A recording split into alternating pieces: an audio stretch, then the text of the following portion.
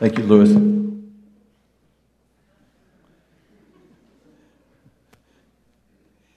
As we kick off our growth groups this season, our groups that meet in homes, we are taking a couple of weeks off from our series in Romans for two messages about the body of Christ, because that's what our growth groups are about, and that's what our church should be about. Whether or not you're a part of one of the growth groups, and I hope you are, but our church is the body of Christ.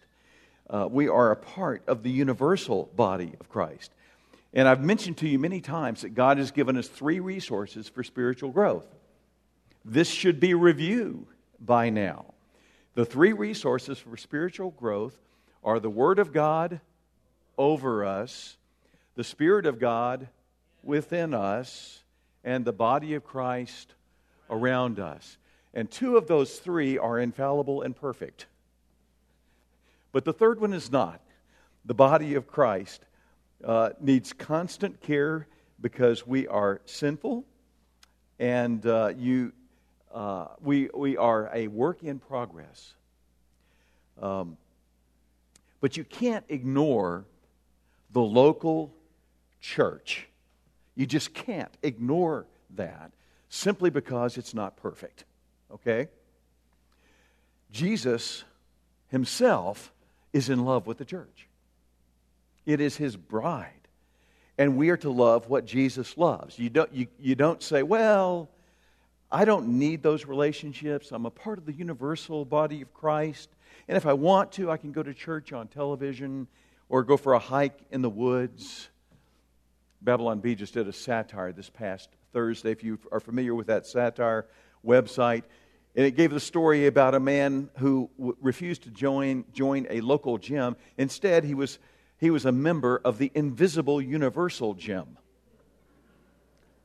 And that was enough to get him in shape.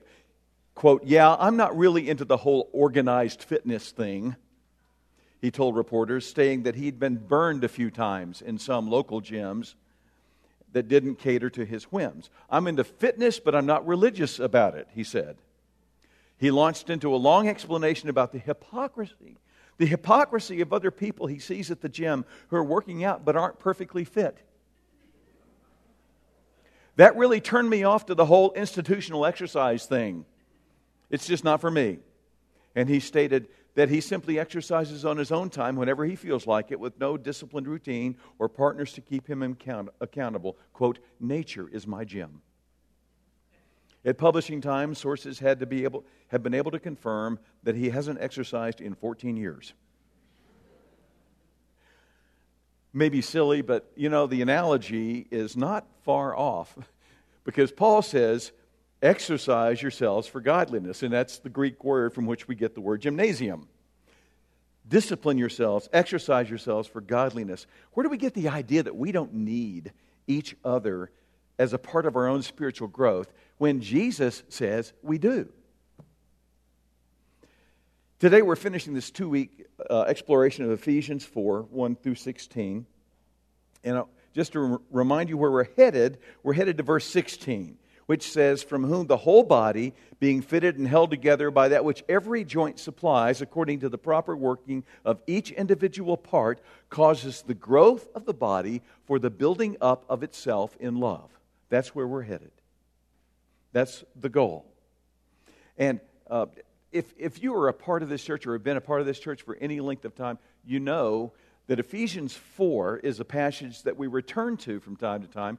It is the clearest description of the church in the New Testament. So you want to know what the local church is supposed to look like? You go to Ephesians 4. This is the passage. And today we're finishing this. Last time we covered the big picture of Ephesians. I described to you in chapters 1 to 3 that those chapters focus on doctrine. Chapters 4 to 6 focus on application. And the benediction that divides the two sections is in chapter 3, verse 20. Take a look. "Now to him who is able to do far more abundantly beyond all that we ask or think, according to the power that works within us, to him be the glory in the church and in Christ Jesus to all generations forever and ever. Amen." Ordinarily, if you heard that, you would think, well, that's at the end of a book. And it's not. It's right in the middle. It's what divides the two sections of this book in half. So chapters 1 to 3 are doctrinal and describe what is unseen by us, what God has done in saving us. Chapters 4 to 6 describe behavior that is seen by everybody. Paul says, in essence, if all this is true, what God has done for you, then it has to affect how you're going to live before a watching world. So chapters 4 to 6 focus on how you're going to live in your church, chapter 4, in your family, chapter 5, and in your workplace or school, chapter 6. And there's a whole lot more to it than that as well. Chapter 4 focuses on the church, though. And when I was asked years ago about starting this church, this is the passage that we looked at, and I asked the question, do you agree with this? And then on the basis of that, we moved forward. For us today, here's the point. Jesus loves the church, even though Signal Mountain Bible Church is very imperfect. And the reason why it's very imperfect, I'm going to tell you a secret. The reason why it's very imperfect is because I'm here. Now you know. We all are works in progress. You could say that every time someone in this church disappoints you, it almost should reinforce your theology. But we are God's trophy case on display so that the world can see what redemption, forgiveness, change, rescue look like. Now, last week we began with verse 1, and I put an outline in your notes. I'm not actually going to be following that outline, but it'll be something for you to refer to see the structure of this passage. But we began last week in verse 1 with what to do. Walk worthy of your calling. And the word, we said that the word worthy is used of a balance beam. And on the one side of the balance scale is your calling, the grace of God in salvation. This has been described in chapters 1 through 3. And the other side of the balance beam are your daily decisions on how you're going to live in the areas of church, family, work, school, all of those areas. And what he's saying is they should be equivalent. They should balance out. This shouldn't be something that is disconnected. It should be organic. Your calling, the way that you live out your life should be reflective of your calling. So, verses 2 and 3 tell us how. And we studied last week the 4 qualities of a worthy walk: humility, gentleness, patience, and forbearance. And we choose how we're going to respond to each other, even if we don't like each other. We've got to love each other. God has removed my free will about that. He has told me you are to love each other. Period. That's not natural, Gary. It's not natural. That's right. It's what? Supernatural. It's God's work in us. The foundation for that unity is the oneness that God provides. We looked at the 7 ones in verses 4 through 6. And I told you before that these verses have no declarative sentences. There's no connectives. There's no verbs. It doesn't begin, let us be, or let there be, or there is. We add that stuff. That's not in the Greek. It simply, loudly, abruptly lays down these facts. There's one body, one Spirit, just as you were called in one hope of your calling, one hope, one Lord, one faith, one baptism, one God and Father of all, who is over all and through all and in all. He is transcendent over us. He is immanent through us. He's intimate within us. It's amazing. And so far, all we've done is review verses 1 through 6, focusing on our unity in Christ. But verse 7, we pick up at this point. In spite of our unity, there is diversity. But to each one of us, grace was given according to the measure of Christ's gift. So up to this point, verses 1 through 6, the passage has emphasized what we share, all Christians in common. But here, the wording changes from all, verse 6, to each. From oneness to different contributions to that oneness. And the point is, our diversity, our differences are gifts from God that He intends for us to use to increase our oneness.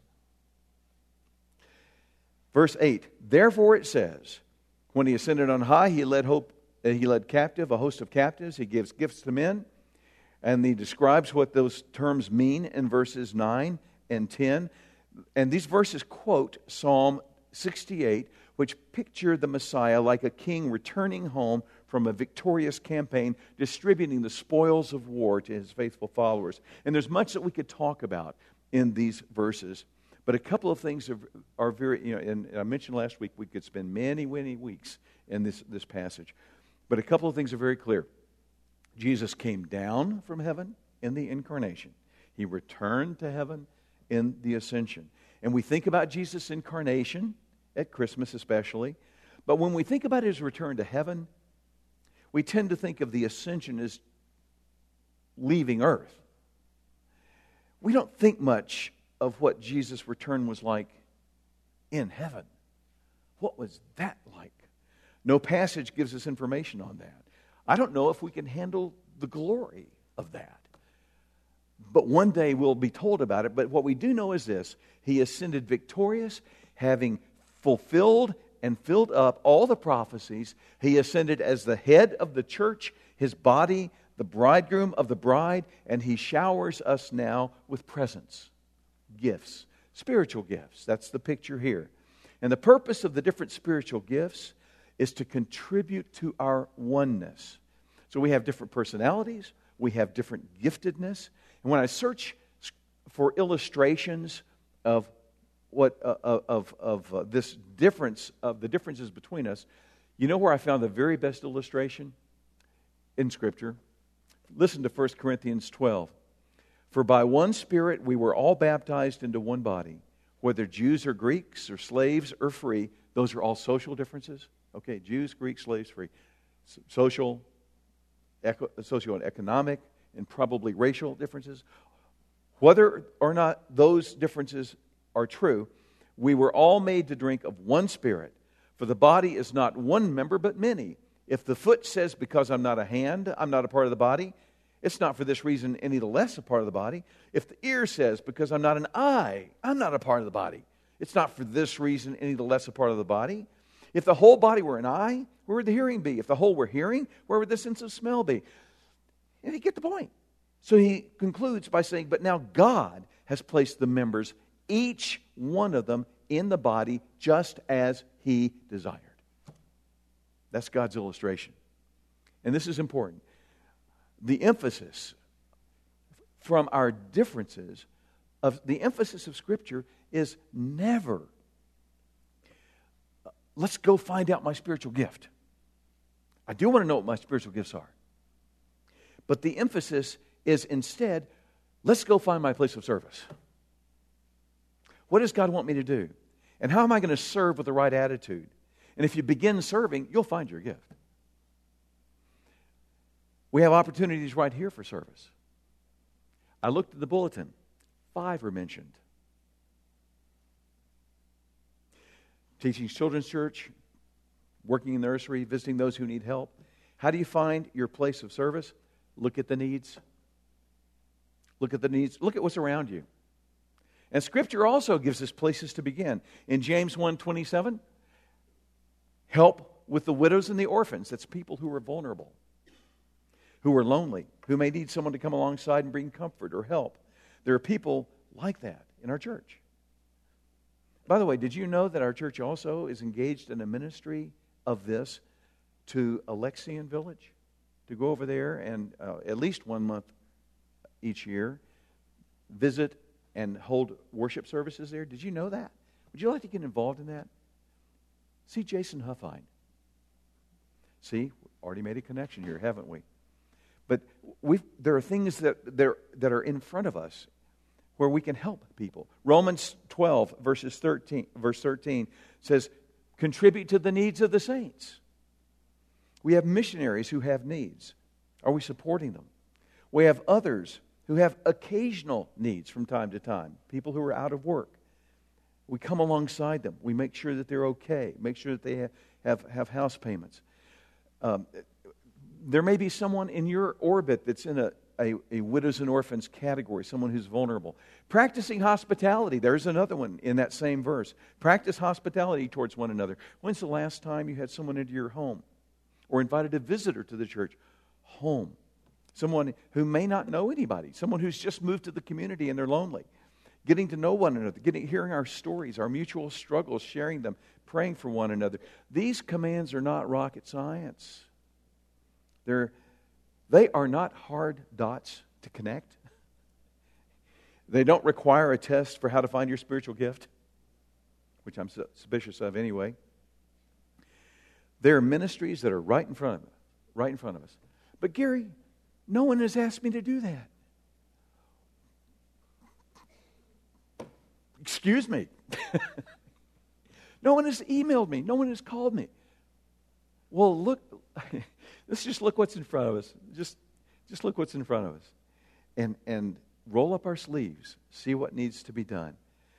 And I've got to tell you, I love what I see. Although now that I've taken my glasses off, I don't see much. But I love what I see. I love the things where I hear about things that you've done, not a part of any program, you've just done them.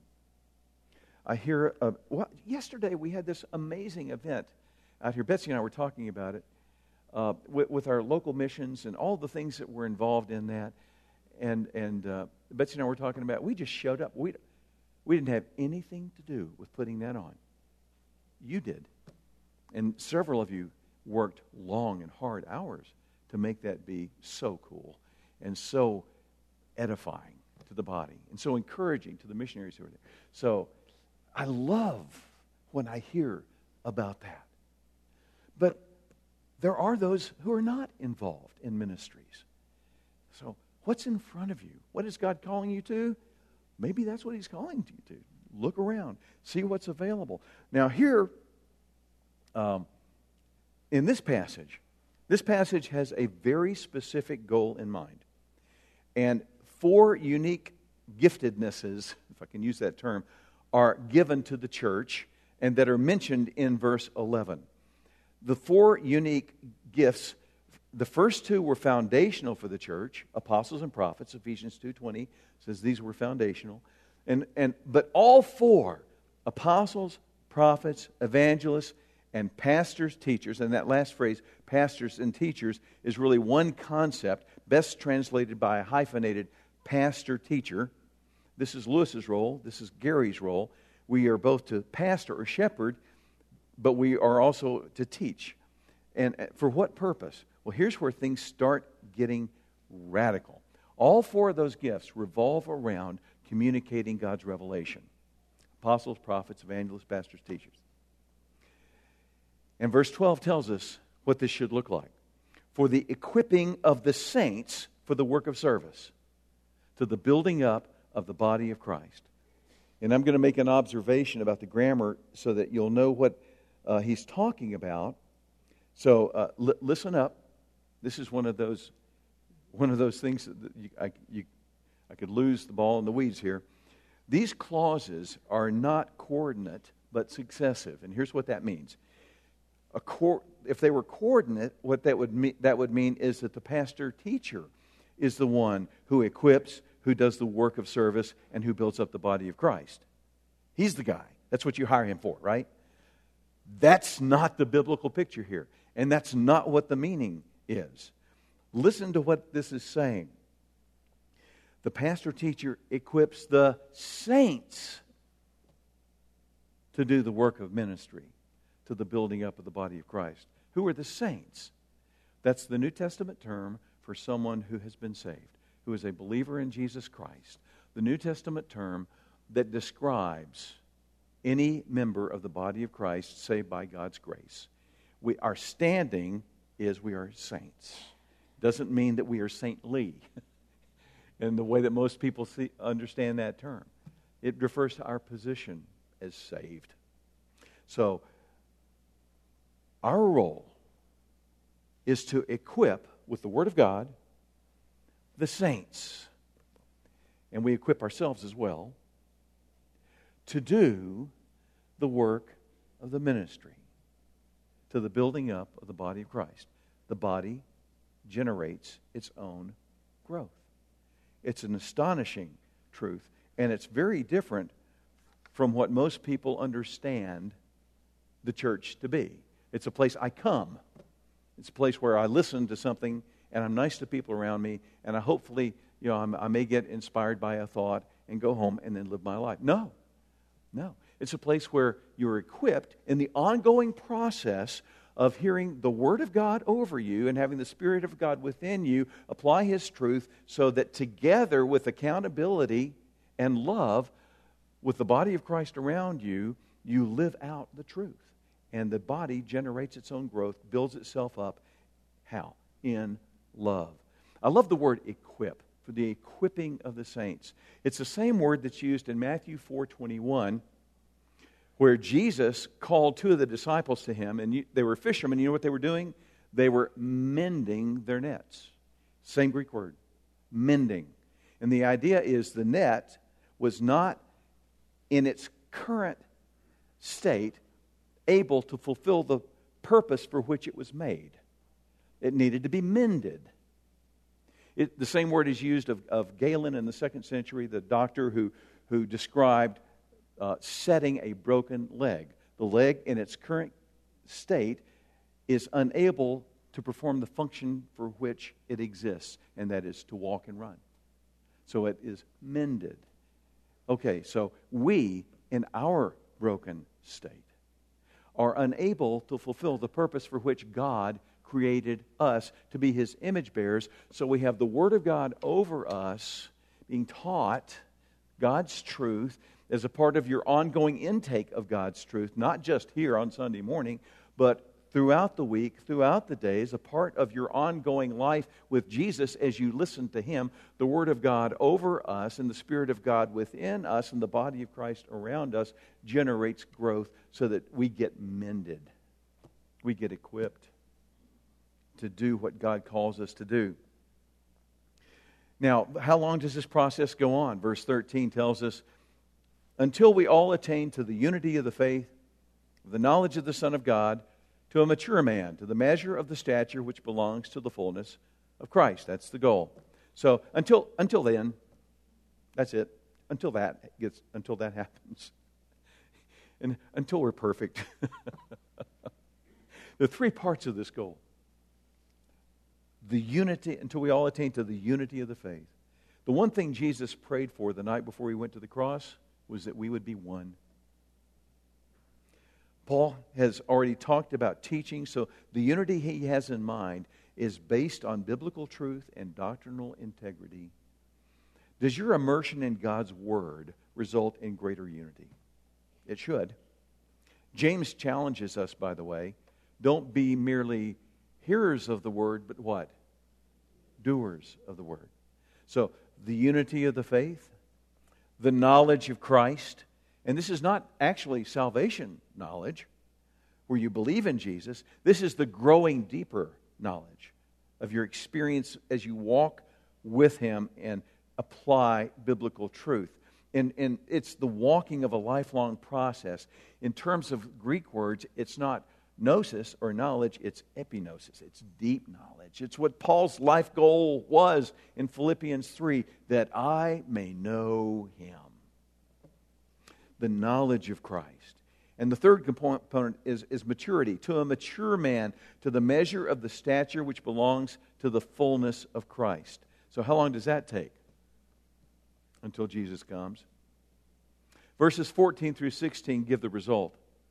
Verse 14, as a result, we're no longer to be children, tossed here and there by waves and carried about by every wind of doctrine, by the trickery of men, by craftiness and deceitful scheming.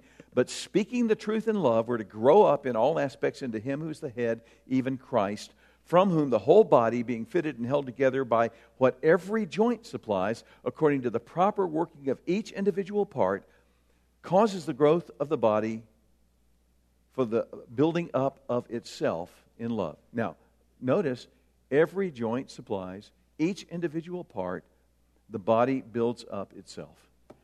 What could be clearer?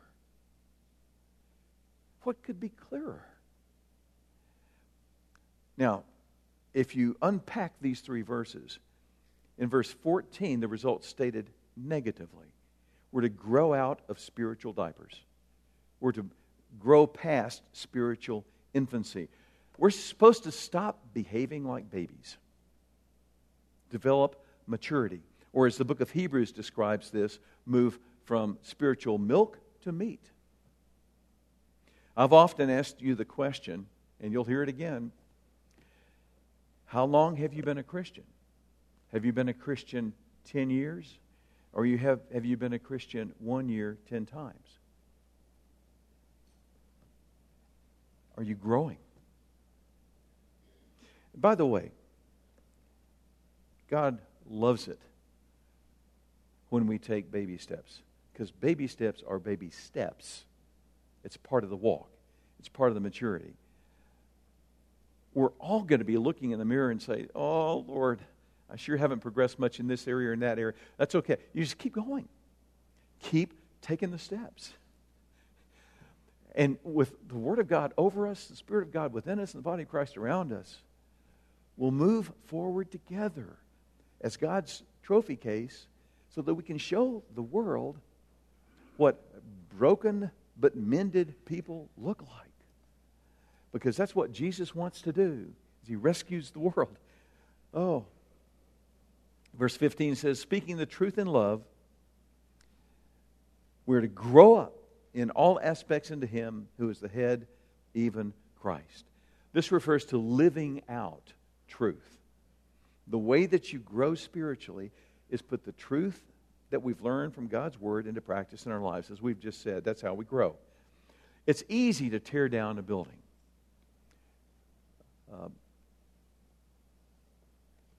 The towers in New York, was it an hour and a half from the time that the planes hit before they were both down? Easy to tear down. Some of you remember Betsy and I, for a lot of years, I was bivocational. I was here, but also teaching at a college in Dayton.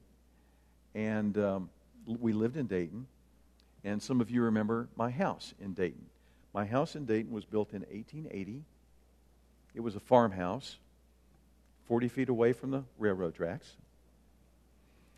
And that farmhouse was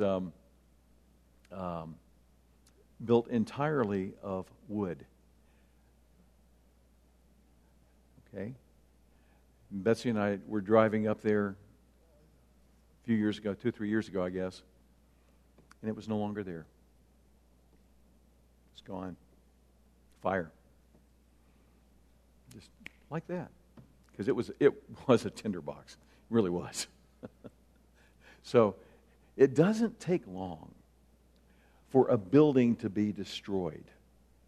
What does take a long time is to do the building, to engage in the process of building things up. That's what God has called us to do, to build up the body of Christ. It takes patience, it takes planning, it takes care, it takes commitment to work together. That's why when people are disengaged from the body, I don't understand it. I really don't. I mean, why are you coming here? We're disengaged. What's the point? What has God called us to do? When we're disengaged from that which Jesus loves. Gary, you're being legalistic. I'm just taking a break from involvement right now. Try that with your wife. Sweetheart, I'm just going to take a break from involvement in your life for a while. You don't mind, do you? See how that works? Now, we build up one another. How? In love. The early church had no halo over it, right? The early church had plenty of problems. In fact, some of you are so committed that you're beginning to pray for me right now. I appreciate that. So let's have a little bit of interaction. I want you to respond to me. What were some of the problems that we see? And I'm not talking about the church and the world. There were plenty of problems between the church and the world. What were some of the internal problems that we see in the New Testament in the church? Whit? Okay, excellent. False teachers, legalists, those were things that they had to watch. So definitely within the church, you have to be careful about false teaching. What are some of the relationship issues within the church? Pardon? Selfishness in the church. Do we see that in the New Testament anywhere? Okay. Do you remember in Acts chapter 6 that there was a little problem about the offering with the deacons? Yes, Betsy? Oh, I'm sorry. Grumbling. Okay. Grumbling within the church. That's warned against several times. I was just thinking, I'm going to point to the prettiest girl. Sorry, I didn't have you right. So, grumbling within the church. What are some of the other problems? Pardon? Competition for leadership. I mean, you look at Philippians 1 and the things that were going on between Paul and those who were in church leaders in Rome. It's just not really pretty. Somebody over here? Pardon? Division. If you look at 1 Corinthians, look at the factions within the church. I am of Paul. I am of Apollos. I am of Peter. And then the I am of Christ group. Pardon? You're with BJ.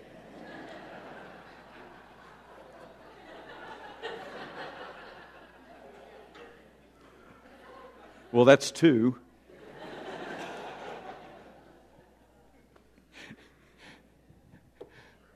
Okay, what are any other problems in the church? Pardon? Immorality, a sexual problem within the church. Yeah. And lack of accountability on that. Right? Reading 1 Corinthians. Yes.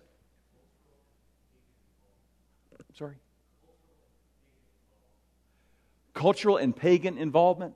Yes, absolutely. So that there was a real tension within the church about how do you engage with these things that were from your past that were offered to idols, or you've got the cultural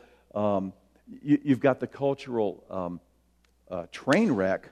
Also, when you read Galatians and the ways in which people were bringing grace and law together, and you've got the cultural problems in Colossians as well. So you've got all kinds of things. All right, I think we've got a kind of an idea that the early church did not have a halo over it. It was filled with problems. There was, by the way, a power struggle between a couple of ladies at Philippi. There were church discipline issues all over the place. And this comes back to the description that we mentioned to you a number of times. The church is a messy grace. And it's who we are. But you know what? We belong to Jesus. And we belong to each other. And the basis of our communion is not our attraction to each other as perfect. The basis of our communion is Jesus Christ's death on the cross for our sins. Besides, a relationship based on attraction alone is pretty unstable. Like a marriage, there has to be commitment. And so we make choices to work through our messiness together. Some of you will remember this story because I've told it before. It's one of the best pictures of this, though, that I've ever seen. Years ago, Betsy and I went to see a drama competition put on in what was formerly Chattanooga High School. And Zach Best was the drama teacher at Farragut High School in Knoxville. And Zach's wife, Kelly, I did their wedding. And Kelly had been in a horrible car wreck. And she was still in recovery in the hospital with a brain injury. And Betsy and I wanted to be supportive of Zach, and we knew that there'd be nobody there for him. So we went to the competition just to support Zach, just to be there. And when we got there and we visited with Zach, he told us how the competition worked, how it was graded. And I didn't know any of this. But each school in this state drama competition that was held here in Chattanooga, each school brought their own stage setting, kind of a stage on a stage. And part of the scoring included the efficiency with which they pulled out the stage setting, put it together, and then began their one-act play. They were timed on this. points were deducted for inefficiency. And so it's a 2-day process of all these one-act plays of all these schools in this competition. So the clock began for Zach's kids, for his drama team, they pulled out their platform. It was about 3 feet high, about 15 feet wide, and about 30 feet long. They pulled it out. It had 2 sets of steps, each with 4 steps leading up to the platform. It's actually about maybe a foot higher than what I am on this right now. So, and then the one-act play began. And it was flawless. It was perfect. There were certain things that Zach noticed that we didn't notice. Like, he would say, where's Jim? And why is Tom standing there? Things like that. And but we thought it was great, and so did the judges, because they swept the competition in every category. They won. Here's what we didn't know. Here's what the judges didn't know, and here's what Zach didn't know until the play was over. When they were setting up, the strut under the right side of the platform collapsed.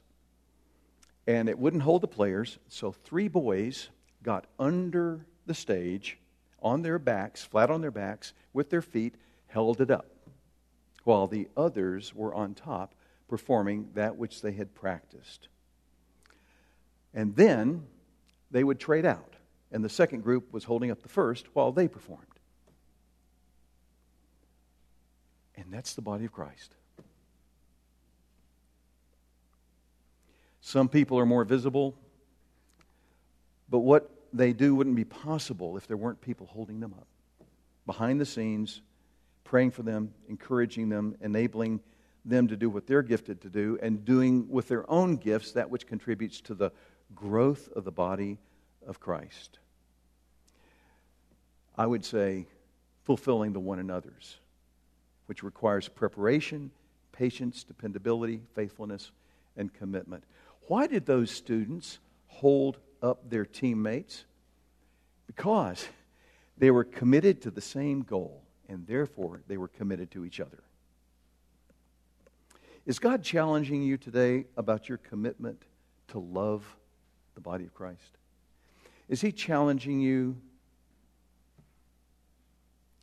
about complacency regarding the body of Christ? Is He ripping away your excuses?